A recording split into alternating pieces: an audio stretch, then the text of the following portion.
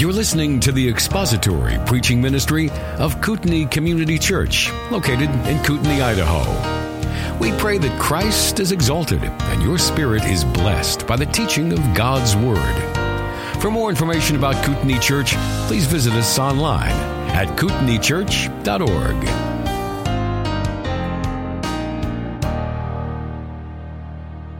This morning we're going to continue our study of the prophet Haggai. So I invite you to open your Bibles to Haggai. We're going to be looking at chapter 2, verses 10 through 19 this morning. But you could also bookmark Ezra, once again, Ezra, who wrote the history of this period of time. We're going to be going back and spending a little bit of time in Ezra. But before we do, let's commit our time to our Lord. Oh, are these for me? Bunch of presents up here. You shouldn't have. You didn't. Let's commit our time to our Lord and ask His blessing on our time.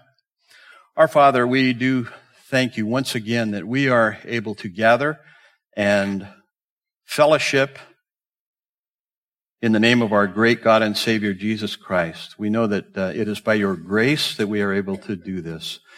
Thank you that we can open your word and be taught by your Spirit this morning. So we just ask your blessing. Help us all to understand your word more clearly. Help us to be more obedient to what we learn, and then help us to praise you for all that you're doing in our lives. And we just thank you in Jesus' mighty name. Amen.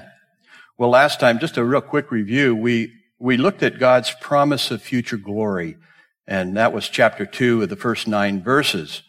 And we saw that he had them remember past glory, or actually some of them are remembering the past glory as the old people. And as the old King James said, the ancient ones. I was going to make a direct application of that last time, but we don't have any ancient people here, okay? Just thought I'd let you know. And whether or not we have any old people, it doesn't say how old you have to be an old person. So personally, I'm going to make a rather liberal application of that. But there were people that were obviously upset that this new temple was not quite as great as the old temple. Enough of an issue for God to use Haggai to bring it up and remind them, who is left among you who saw this house in its former glory, he asked. How do you see it now? Is it as nothing in your eyes? He said. And I was, in looking at that, we went back and looked at Ezra. I'm kind of wondering, were they thinking that maybe they deserved a bigger temple? Possibly. Well, then we saw that he reminded them of their present glory, what they have to do now, and he exhorts them to be strong 3 times. Be strong. They have the promise of God that He is with them no matter what they're doing.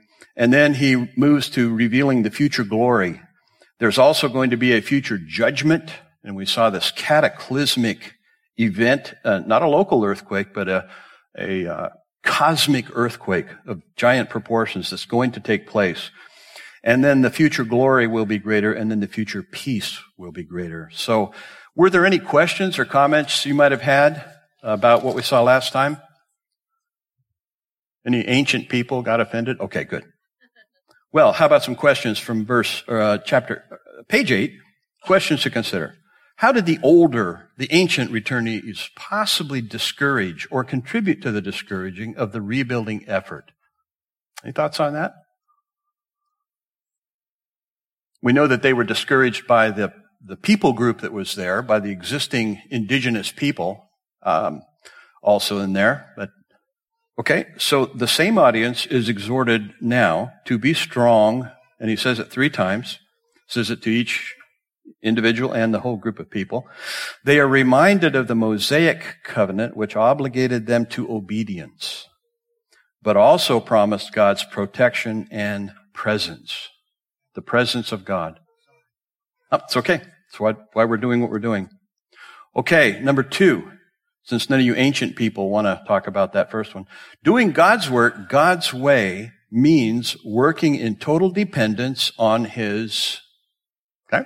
We got to depend on God's what? Spirit, okay? Or you could put strength, Spirit. His Spirit is represented in His presence, which He provides by His continual presence, which He had promised in the Mosaic covenant. I am with you, He says. What a promise. if you're tasked by God with doing something, no matter what it is, good to know you have His presence. It should remind you of the Great Commission, Matthew 28. All authority is given unto me, right? And then what? Make disciples. And then the final part of that is, and I am with you always. So number 3, at Mount Sinai, Yahweh shook the mountain and the surrounding region. In the future, He promises to shake everything. Yeah. Cataclysmic. And multiple references there. He's going to shake the heavens and the earth. In other words, everything, the nations as well. And then number 4, between verses 6 through 9, Yahweh says, I will, 4 times. Do you think He will actually accomplish what He says He will do? Vote for one. It's an election.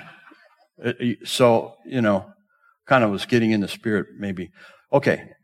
No. Maybe. I don't know. Or an emphatic yes. Okay. And I'm not trying to influence your vote here. You can't do that. You're not supposed to do that. Not supposed to tamper with ballots or influence votes. Just thought I'd let you know. Except this is my ballot and I can do what I want with it. Okay, just saying. Number 5, the promise of the latter glory being greater and peace in this place, that place being Jerusalem, where the temple was, that has not happened yet. These will be features of the millennial kingdom Jesus Christ will establish at His second coming. Multiple references there. This is not a thin doctrine in Scripture.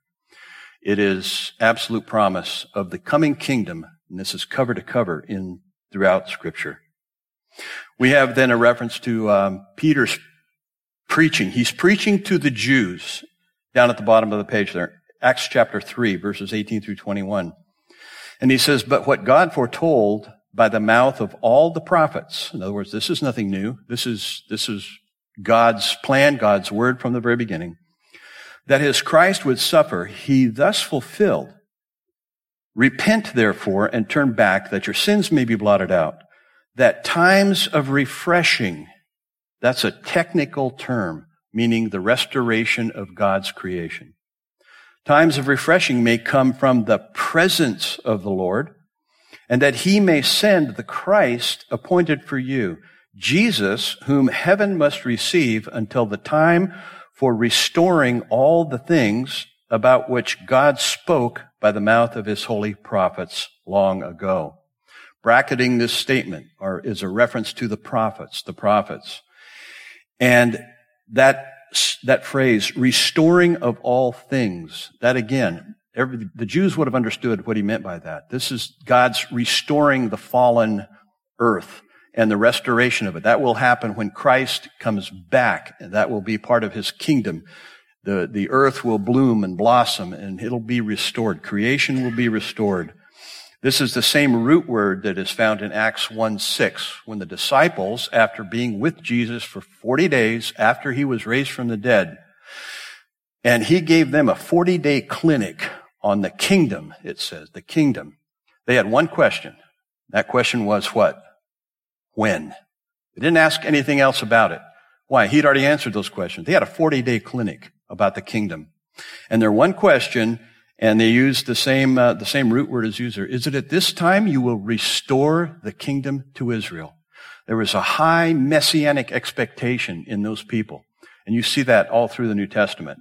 They were expecting the coming Messiah in fulfillment of Old Testament prophecy. They believed what God said. Simple. They just believed what He said. And so there was a high messianic expectation. And when this happens, and I think this passage is one of the key passages for understanding, the nation will be saved, then Christ will come back. The exegetical look at this would tell you that this is what He's calling them to do. Be saved so that Christ can return. And He will. And when He comes back, He's going to come back to a saved nation of believing Jewish people. Okay, any other thoughts you might have or questions about what we saw last time? Well, we're into week 3. This is going to be page 9. And we're looking at verses 10 through 14. This is the third oracle, as it's called, or message by Haggai. And it starts out in verse 10, on the 24th day of the 9th month, in the 2nd year of Darius, the word of the Lord came by Haggai the prophet. Now, once again, we have that, we've seen it over and over again, this timestamp, right? Mentioned it before, I think, that Haggai is called the most chronologically sensitive of the prophets, and he is. He's so specific, getting down to the days. And here we have 24th day of the 9th month, 2nd year of Darius. All of these oracles or messages of Haggai took place within about a 4-month period in the same year, the 2nd year of Darius. And one of the things we need to notice is chapter 2, verse 1, in the 7th month, and then this one starts on 24th day of the 9th month. But if you turn one page ahead to Zechariah, Zechariah returned somewhat after Haggai did, but his ministry is going to overlap with Haggai's ministry. So you see the verse 1 of chapter 1, in the 8th month, in the 2nd year of Darius, the word of the Lord came to the prophet Zechariah. So if you like to scribble in your Bible, you could put between verse 9 and verse 10, Zechariah begins here. So we're talking a lot about dates and times in our study. That shows you there's some overlap there because Zechariah clearly tells us he's beginning in the 8th month. So we have 7, 8, and then 9, starting in verse 10 right there. So Zechariah begins here. And what does this oracle talk about? Well, ultimately, it's going to talk about a future blessing. That's way at the end. So, but what he has to deal with first is problem. And you've noticed this sort of a cycle, right? There's a problem, and God deals with that, then talks about the solution, talks about what it's doing to their lives, but then he gives a promise, a future blessing. And we're just sort of cycle back and forth or around through the same sort of a sequence. So the first thing he's going to do is deal with this problem of unclean worship. And the way he does it is to simply ask 2 questions. What he's really doing here, he's taking them back to basics, back to the basics of the law. And the law early on, I mean, this is even all the way back to Mount Sinai. I think we talked about that last time. Basics. There's God, and he's holy. He's up on the mountain. And you are down here. We're not holy. And there's separation or distance between God and people. He's holy. We're not. And he even put the barrier around the mountain. You can't come up to me. You can't approach God on your own basis. If you're going to approach God, you have to approach God his way. And of course, God made the way through that sacrifice that was made. And that particular covenant on Mount Sinai was a bilateral covenant. Some blood poured on the altar representing God's part. Other blood was spattered on the people. They were obligated to obey the Mosaic covenant. And so what we have here is a return back to the very basic question of holiness. And it says in verse 11, "Thus says the Lord of hosts, ask the priests about the law," because the priests would have been the ones who would have interpreted the law, and the people would have asked them questions about the law and so on. Here's question number 1. If someone carries holy meat in the fold of his garment and touches with his fold bread or stew or wine or oil or any kind of food, does it become holy? The priests answered and said, no. In other words, basic question, can holiness be transferred or communicated merely by contact or touch? And even here, it's in the fold of the garment, so it's not really even direct contact. But the basic principle is, can holiness be transferred? The answer is no in verse 12. And then the second question he asks, then Haggai said, if someone who is unclean by contact with a dead body touches any of these, in other words, any of this food, does it become unclean? The priest answered and said, it does become unclean. So the second question, is defilement transferable? The answer is yes. And the difference in the answers there, one said no, and the other one, there is no word in Hebrew, the biblical Hebrew, for the word yes, so they just answer with a positive statement. It does become unclean. So here we have back to basics, this basic attempt by God to say, here's the fundamental issue here, holiness or unholiness. And holiness cannot be transferred, but defilement can. And then he makes application of it in verse 14. Then Haggai answered and said, so is it with this people and with this nation before me, declares the Lord. And so with every work of their hands, and what they offer there is unclean. What's going on here? Why is he bringing them back to this basic fundamental issue and back to what was wrong with what was in their lives? They had gone back to work. We know that from chapter 1. They had begun to work on the temple again. And yet, as we're going to see, they're still suffering the chastening of God. Well, let's go back to Ezra, since Ezra wrote the history of this. We looked last time at the event concerning the old people complaining about the temple not being what it used to be. But prior to that, in Ezra chapter 3, we have the account of right when they came back to Jerusalem to begin to build the temple. And remember, they were sent back in order to build the temple. Even Cyrus the Great, who had issued the decree to let them go back, understood that this is the purpose you're going back to Jerusalem, to rebuild the temple. And even financed by the Persian Empire. So they really had no excuses. But in chapter 3, verse 1 of Ezra, here's the history of when they came back. Look what they started to do. When the 7th month came and the children of Israel were in the towns, the people gathered as one man to Jerusalem. Big, massive gathering of people. This would have been thousands and thousands of people back into Jerusalem. Then arose Jeshua, that's Joshua, the son of Jozadak, with his fellow priests, and Zerubbabel, the son of Shealtiel, with his kinsmen, and they built, not the temple, they built the altar of the God of Israel to offer burnt offerings on it, as it is written in the law of Moses, the man of God. They set the altar in its place. Now here's a real tell. For fear was on them because of the peoples of the land. Their motivation is not obedience to God. If it would have been, they would have been busily building the temple, right? But for fear of the people in the land, they got busy being religious, okay? Back to the law, back to the requirements of the Levitical law and all of these offerings. So they built the altar, and they offered burnt offerings on it to the Lord. Burnt offerings morning and evening.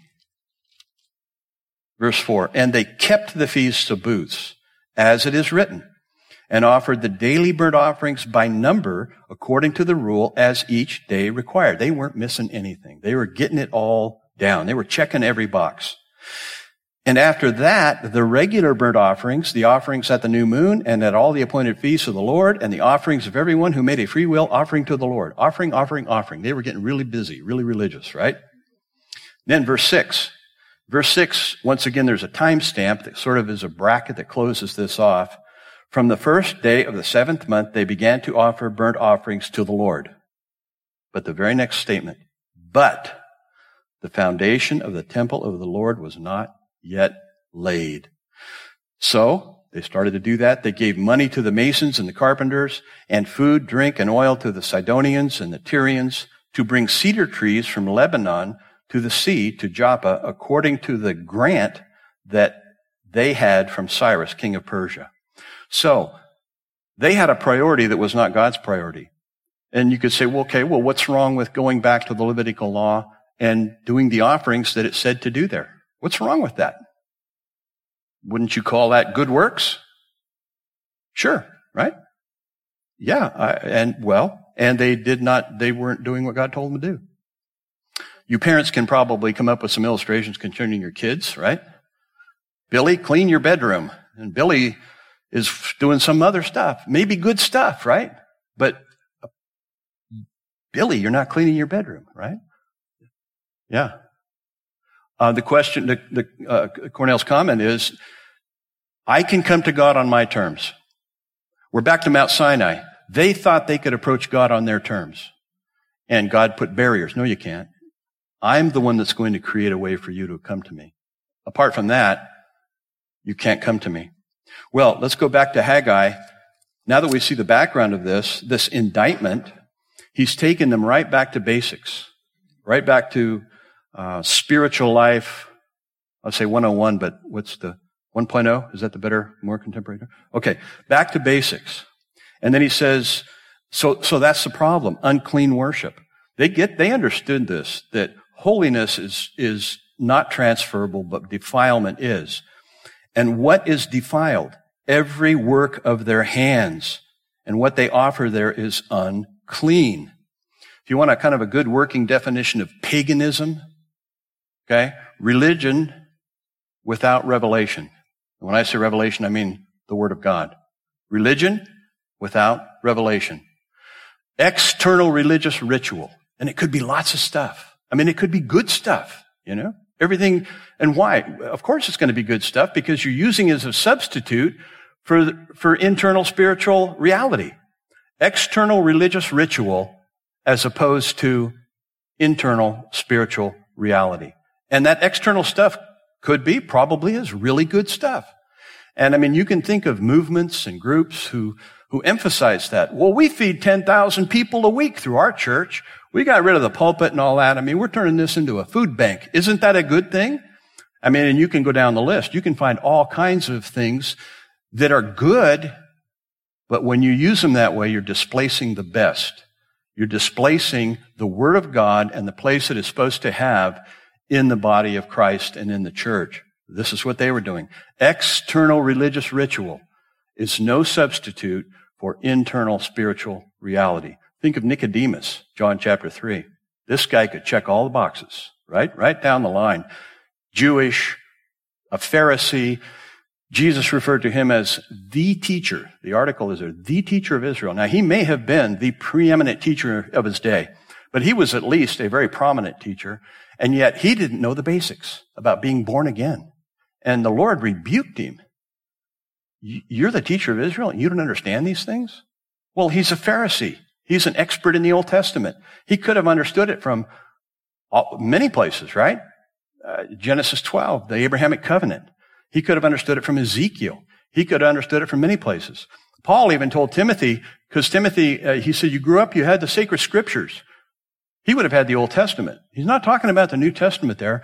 Able to make you wise unto salvation.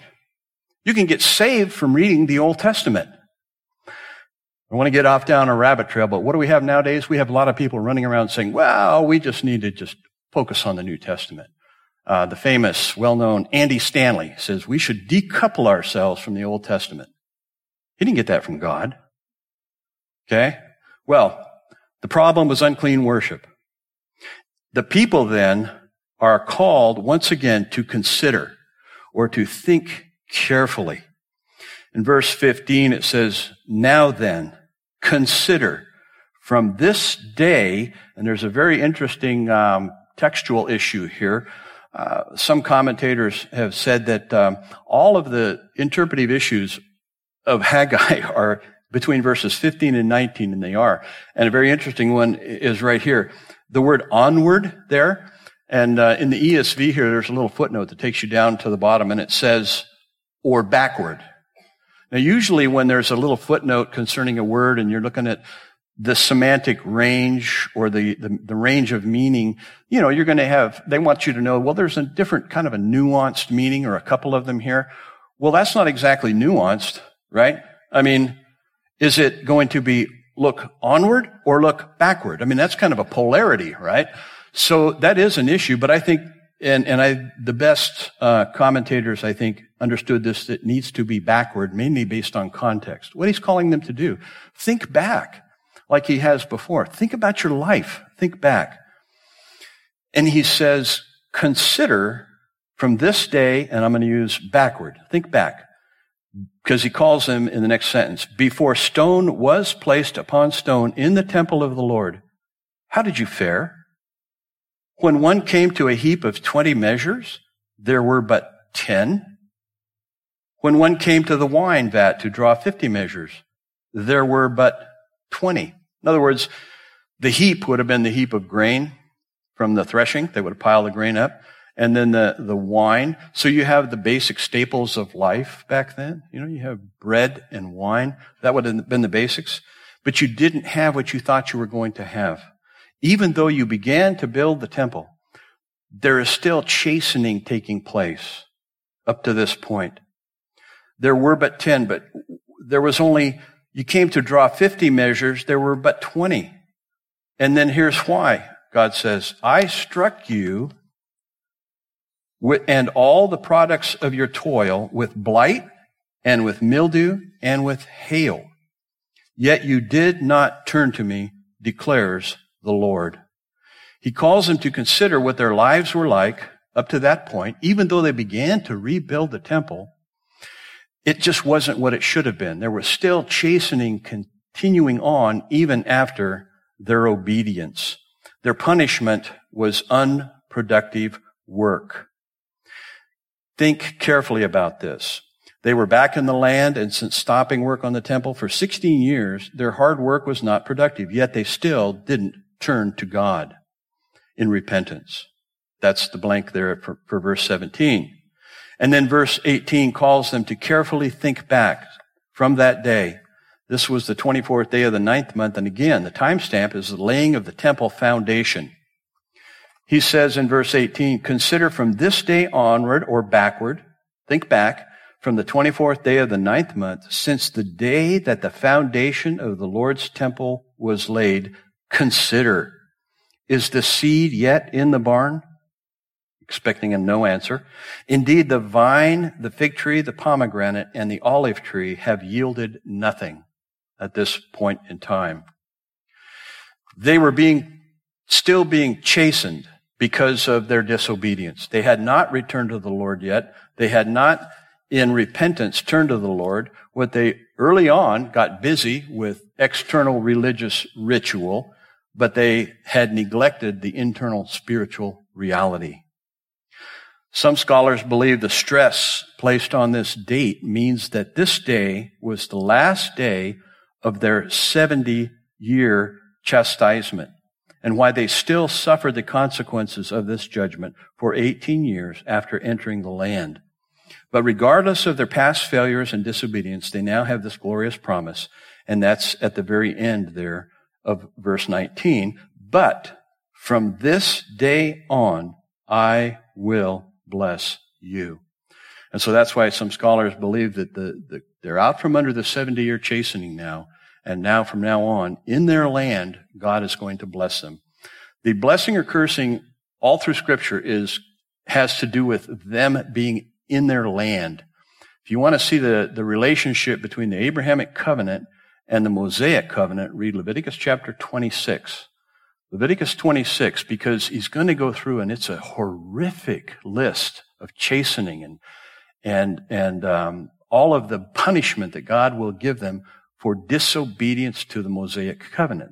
But then he repeatedly says, as Jeremiah does, but I will bless you. There's a promise of future blessing. And that's based on the Abrahamic covenant made 4+ centuries before, that was not conditioned on their obedience. It was conditioned on the faithfulness of God.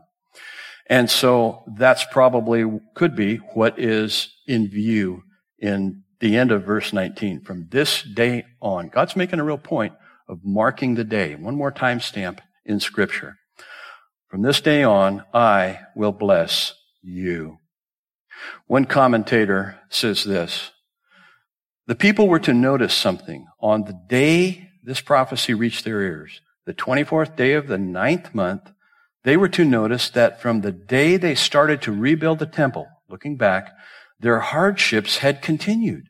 They still suffered shortages of staples, such as seed, grapes, olives, and luxuries, such as figs and pomegranates. However, the Lord revealed that he would now bless them, beginning that very day, the 24th of the 9th month. This oracle explained why agricultural blessing had not begun immediately after the people resumed reconstruction on the temple. Their present dedication and obedience did not wipe out their previous covenant unfaithfulness and its punishments. That punishment had to run its course, but now, as the day of this prophecy, God would begin to bless the people with better harvests. This message surely must have encouraged the Jews to persevere in their obedience. God will bless his people for their obedience, but sometimes he will not erase the punishment that previous sins have made necessary. Sometimes that punishment must run its course before blessings can begin. So, God's promise of future blessing is based upon his covenant faithfulness by which he bound himself to the terms of the Abrahamic covenant and all its provisions. Remember, Abraham did not participate in that. God put him in a trance, and he was on the sidelines just watching in a vision this covenant promise in Genesis 15, the cutting of the covenant, and God himself passed through the parts of the animals. It was unconditional, unilateral, and it depends totally on the faithfulness and the power of God to bring it to pass. And that's why these people are still surviving after 70 years of captivity.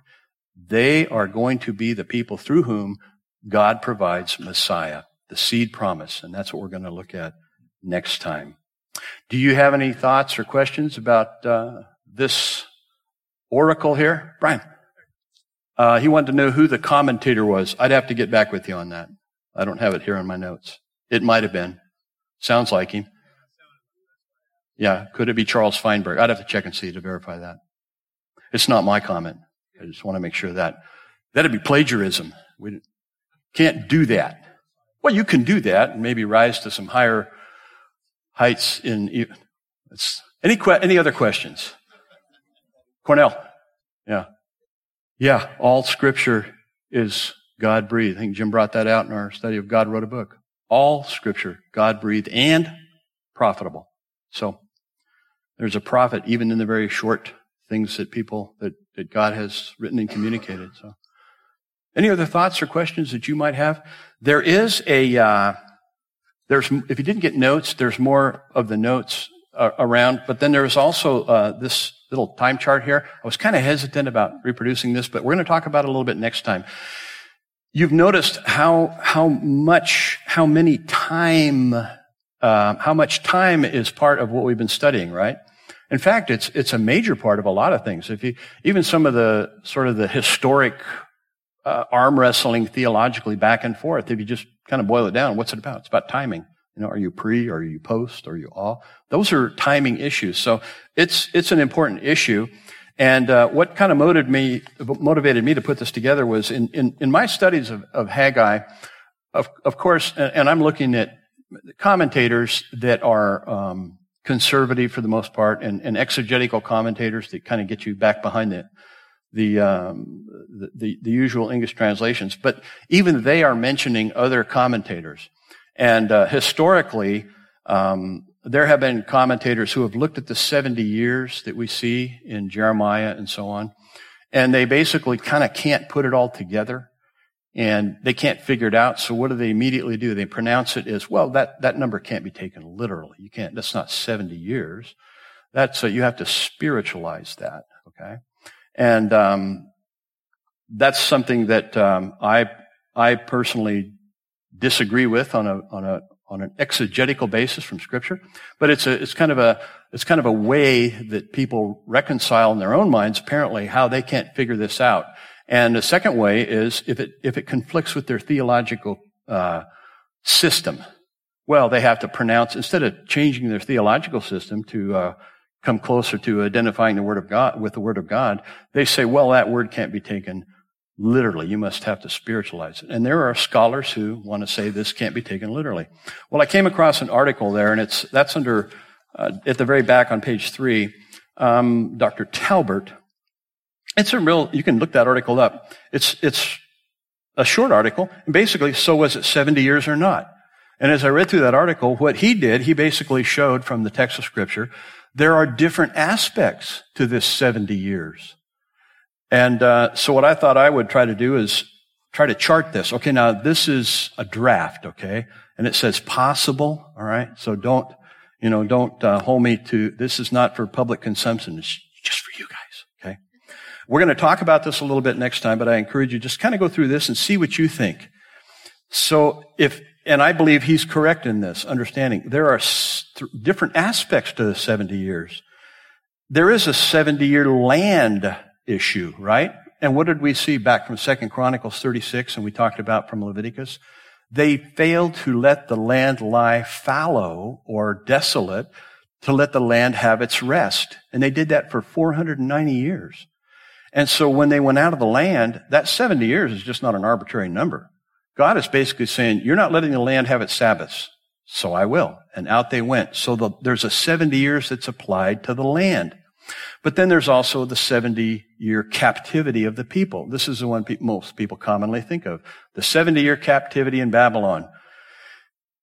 It probably started in somewhere around 606. The decree of Cyrus was 538. And the bottom line is, if you just kind of look at these as individual aspects, you can easily see how 70 years fits this, and it does. And then Babylon. This one's a fascinating one to me. The Neo-Babylonian Empire came into existence 609. You look that up on any source you have, they'll say, if you look up Assyrian Empire, it came to an end in 609. Why? Because the Neo-Babylonians conquered them in 609. So whether it's the end of the Assyrian Empire or the start of the Babylonian Empire at 609, that's a pretty firm number. And then, when did it come to an end? Daniel 5, that night, in one night, boom, it came to an end. Daniel witnessed that. Handwriting on the wall, right? And, in fact, we have time real quick. Let's look at Daniel. Well, we won't take time this time. We'll do it next time. But Daniel, when he's reading the handwriting on the wall, he says, your days have been numbered. Okay? And when you see this timeline, you realize he's really means this. Your days have been numbered, and tonight's the end of it. And it's 539. That is a well agreed upon date.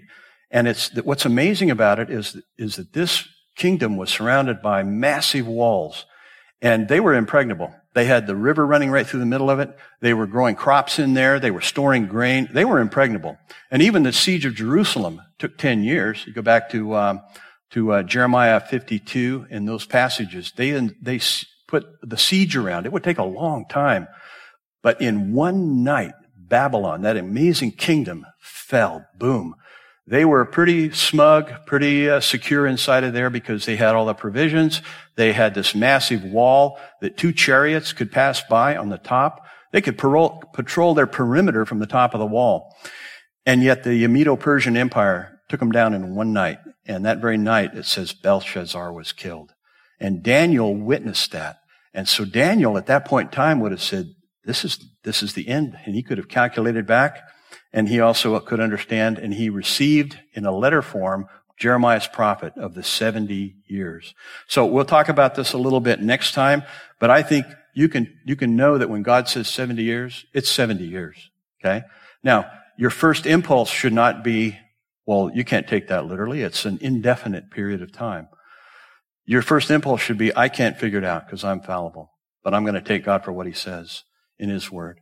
And, again, this is just a possible time chart. And by the way, if you turn to page 2, and I'm giving you this because I know a bunch of you guys are a whole lot better on a computer or a calculator than I am. So check this one out. Check out page 2.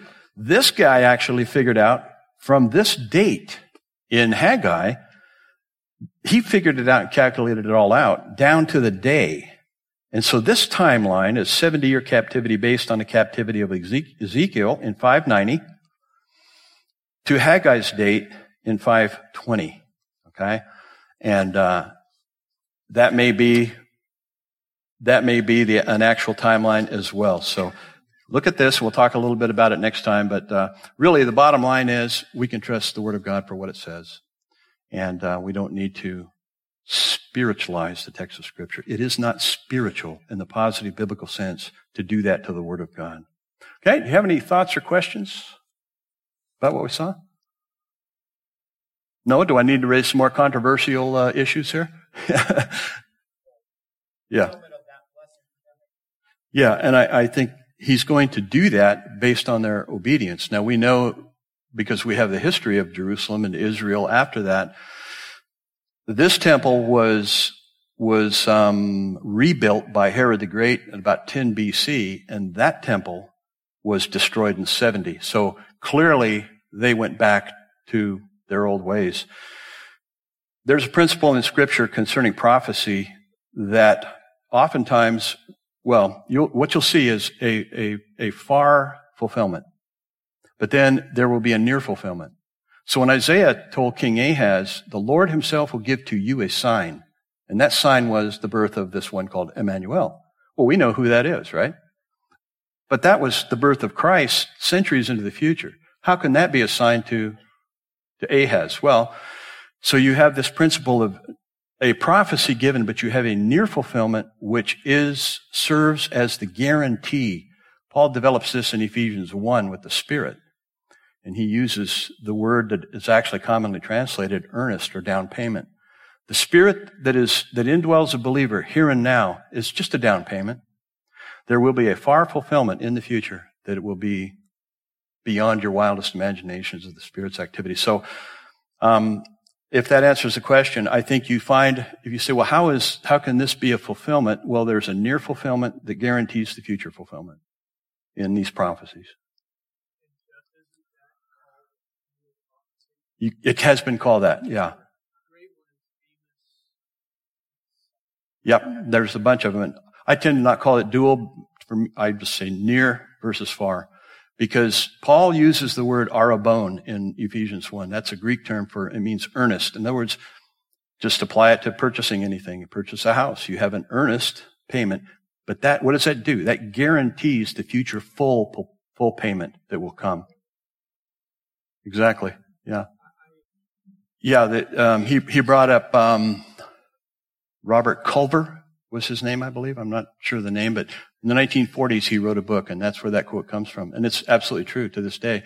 If the basic sense, the literal sense, the normal sense makes plain sense, seek no other sense of the Scripture. Yeah. So we're talking about hermeneutics here, or how do you interpret Scripture? This gets back down and accounts for a lot of the differences you see. You know, how does one group of people read the same Scripture and come up to this conclusion, and another group reads it and comes to this conclusion, and then they arm wrestle about what does it mean? Well, back, go clear back. How do you interpret? And that's going to tell you how they got there. Your theological conclusions will never be more biblical than your hermeneutics. Ever. Another way to say that is, your hermeneutics will determine your theology. Always. Let me hear your theology. Can tell you what your hermeneutics are. And so, hermeneutics are a critical issue to understand. I think Cornell's going to be talking about that too. He's going to solve all the problems next time. No, but it is a big issue. And Daniel, and he's brought this out in Daniel has just been ravaged by the critics through the years. Why? Because it's predictive prophecy. I mean, it is so clearly predictive prophecy. And predictive prophecy in Scripture is probably the most powerful argument for this being the Word of God. God uses this in Isaiah. Basically, he challenges the idols. Can you prophesy the future, you idol? And can you bring it to pass? God can do both, and he does. And so the critics don't like that, because if it's true what it says about the predictions that it makes, what's it say about them and their future? They got a problem. And so if you even go, Wikipedia, check out Wikipedia. Prophet Daniel, and what it's going to say is 2nd century BC prophet. 2nd century? There you go. But I mean, this is commonly thought, how could Daniel be 2nd century? They have to date him there because they have to make him a historian. They can't make him what he is in Scripture, a prophet used by God to predict the future with precision and accuracy and going across vast periods of time and even well into the future, and has to be done away with if you're someone who does not believe the Bible is the Word of God, because what it says about you, right? John said it, men love darkness rather than light because their deeds are evil. So they got to extinguish the light any way they can. Okay. Any other thoughts that you might have? Well, we've opened up multiple cans of worms here today, and that's good. That's good. These are issues we need to be talking about because the Bible does have answers for them. Well, let's pray. Thank you for listening to the latest podcast from Kootenai Church. If you'd like to learn more about Kootenai Church or to donate to our church ministry, you can do so online by visiting kootenaichurch.org. We hope you enjoyed this podcast and pray you'll join us again next time. Once again, thank you for listening.